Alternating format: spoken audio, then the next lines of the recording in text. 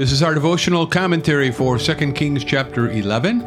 I'm Pastor Doug Corlew. Welcome to the Abide Podcast, where we daily begin with the reading of God's Word. Now, when Athaliah, the mother of Ahaziah, saw that her son was dead, she arose and destroyed all the royal family.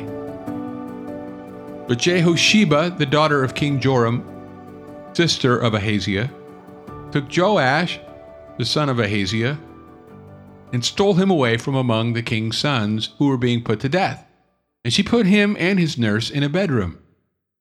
Thus they hid him from Athaliah, so that he was not put to death.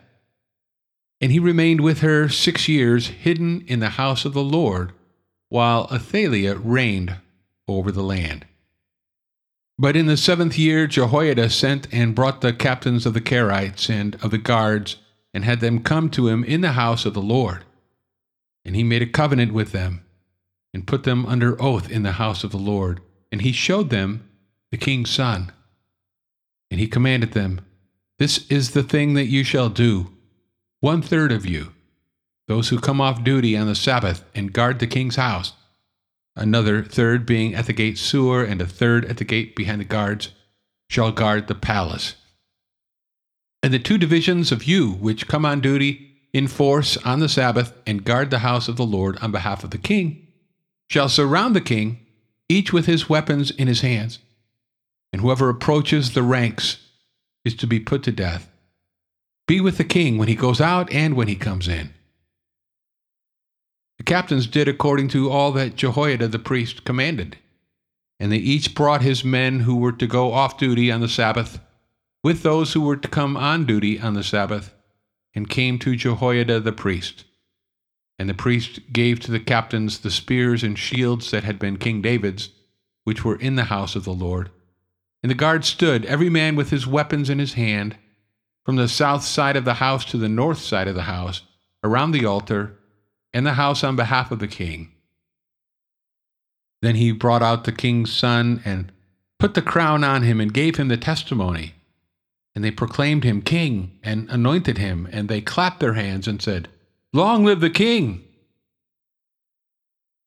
When Athaliah heard the noise of the guard and of the people, she went into the house of the Lord to the people, and when she looked, there was the king standing by the pillar, according to the custom, and the captains and the trumpeters beside the king, and all the people of the land rejoicing and blowing trumpets.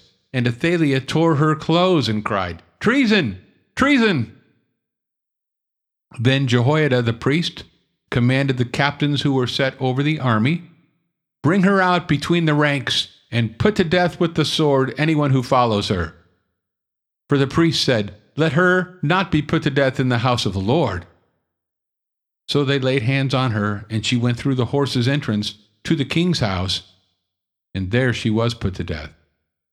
And Jehoiada made a covenant between the Lord and the king and people, that they should be the Lord's people, and also between the king and the people.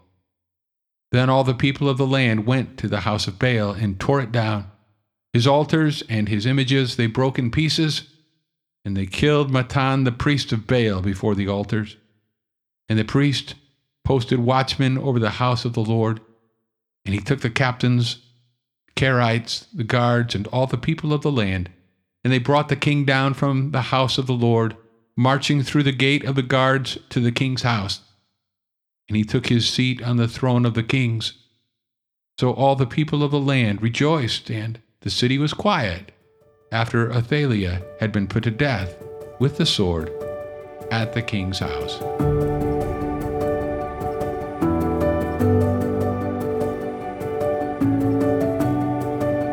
In your prayers this Christmas, did you remember to thank God for Jehosheba? Probably not. Then maybe we should all take a moment to do that today, because if it wasn't for her, there would have been no Christmas to celebrate. More than 800 years before baby Jesus was born to Mary and Joseph, baby Joash was born to Athaliah and Jehoram. These two were queen and king of Judah, and they were an unlikely pair. His dad was Jehoshaphat, one of the few good kings in the southern kingdom of Judah.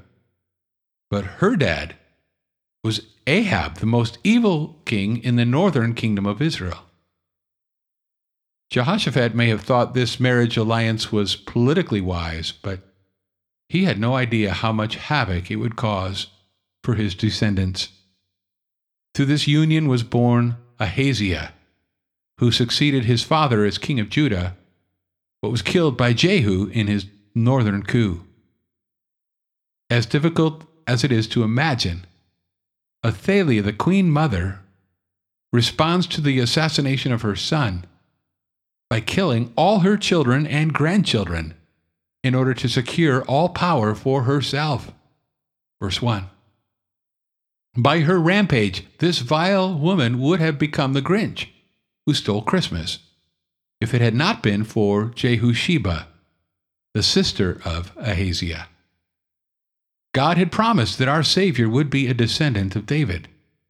But by this point, David's seed had already been decimated, and God's promise was one infant away from proving false.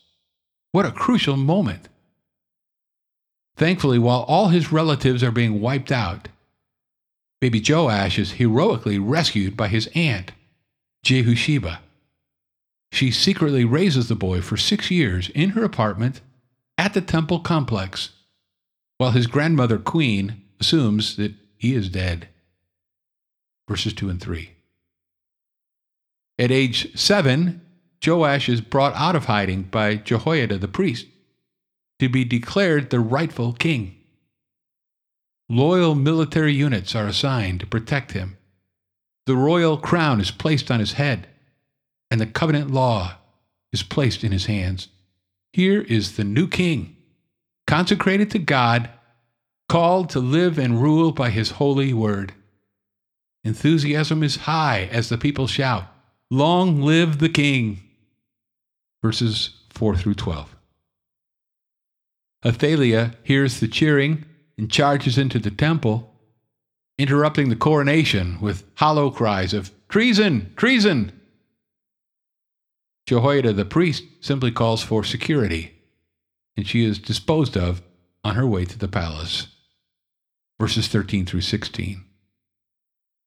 The people renew their covenant with the Lord, pledging faithfulness to him and demolishing all signs of Baal worship. And when the king took his seat on the throne, all the people of the land rejoiced. Verses 17 through 20. You and I should rejoice with them. For if Athaliah would have had her way, there would have been no baby in swaddling clothes. There would have been no Christmas. Thanks for listening to the Abide Podcast. For more information about Summit Church of Alta, go to summitefc.com. And I'll meet you again next time as we abide, living daily in the Word.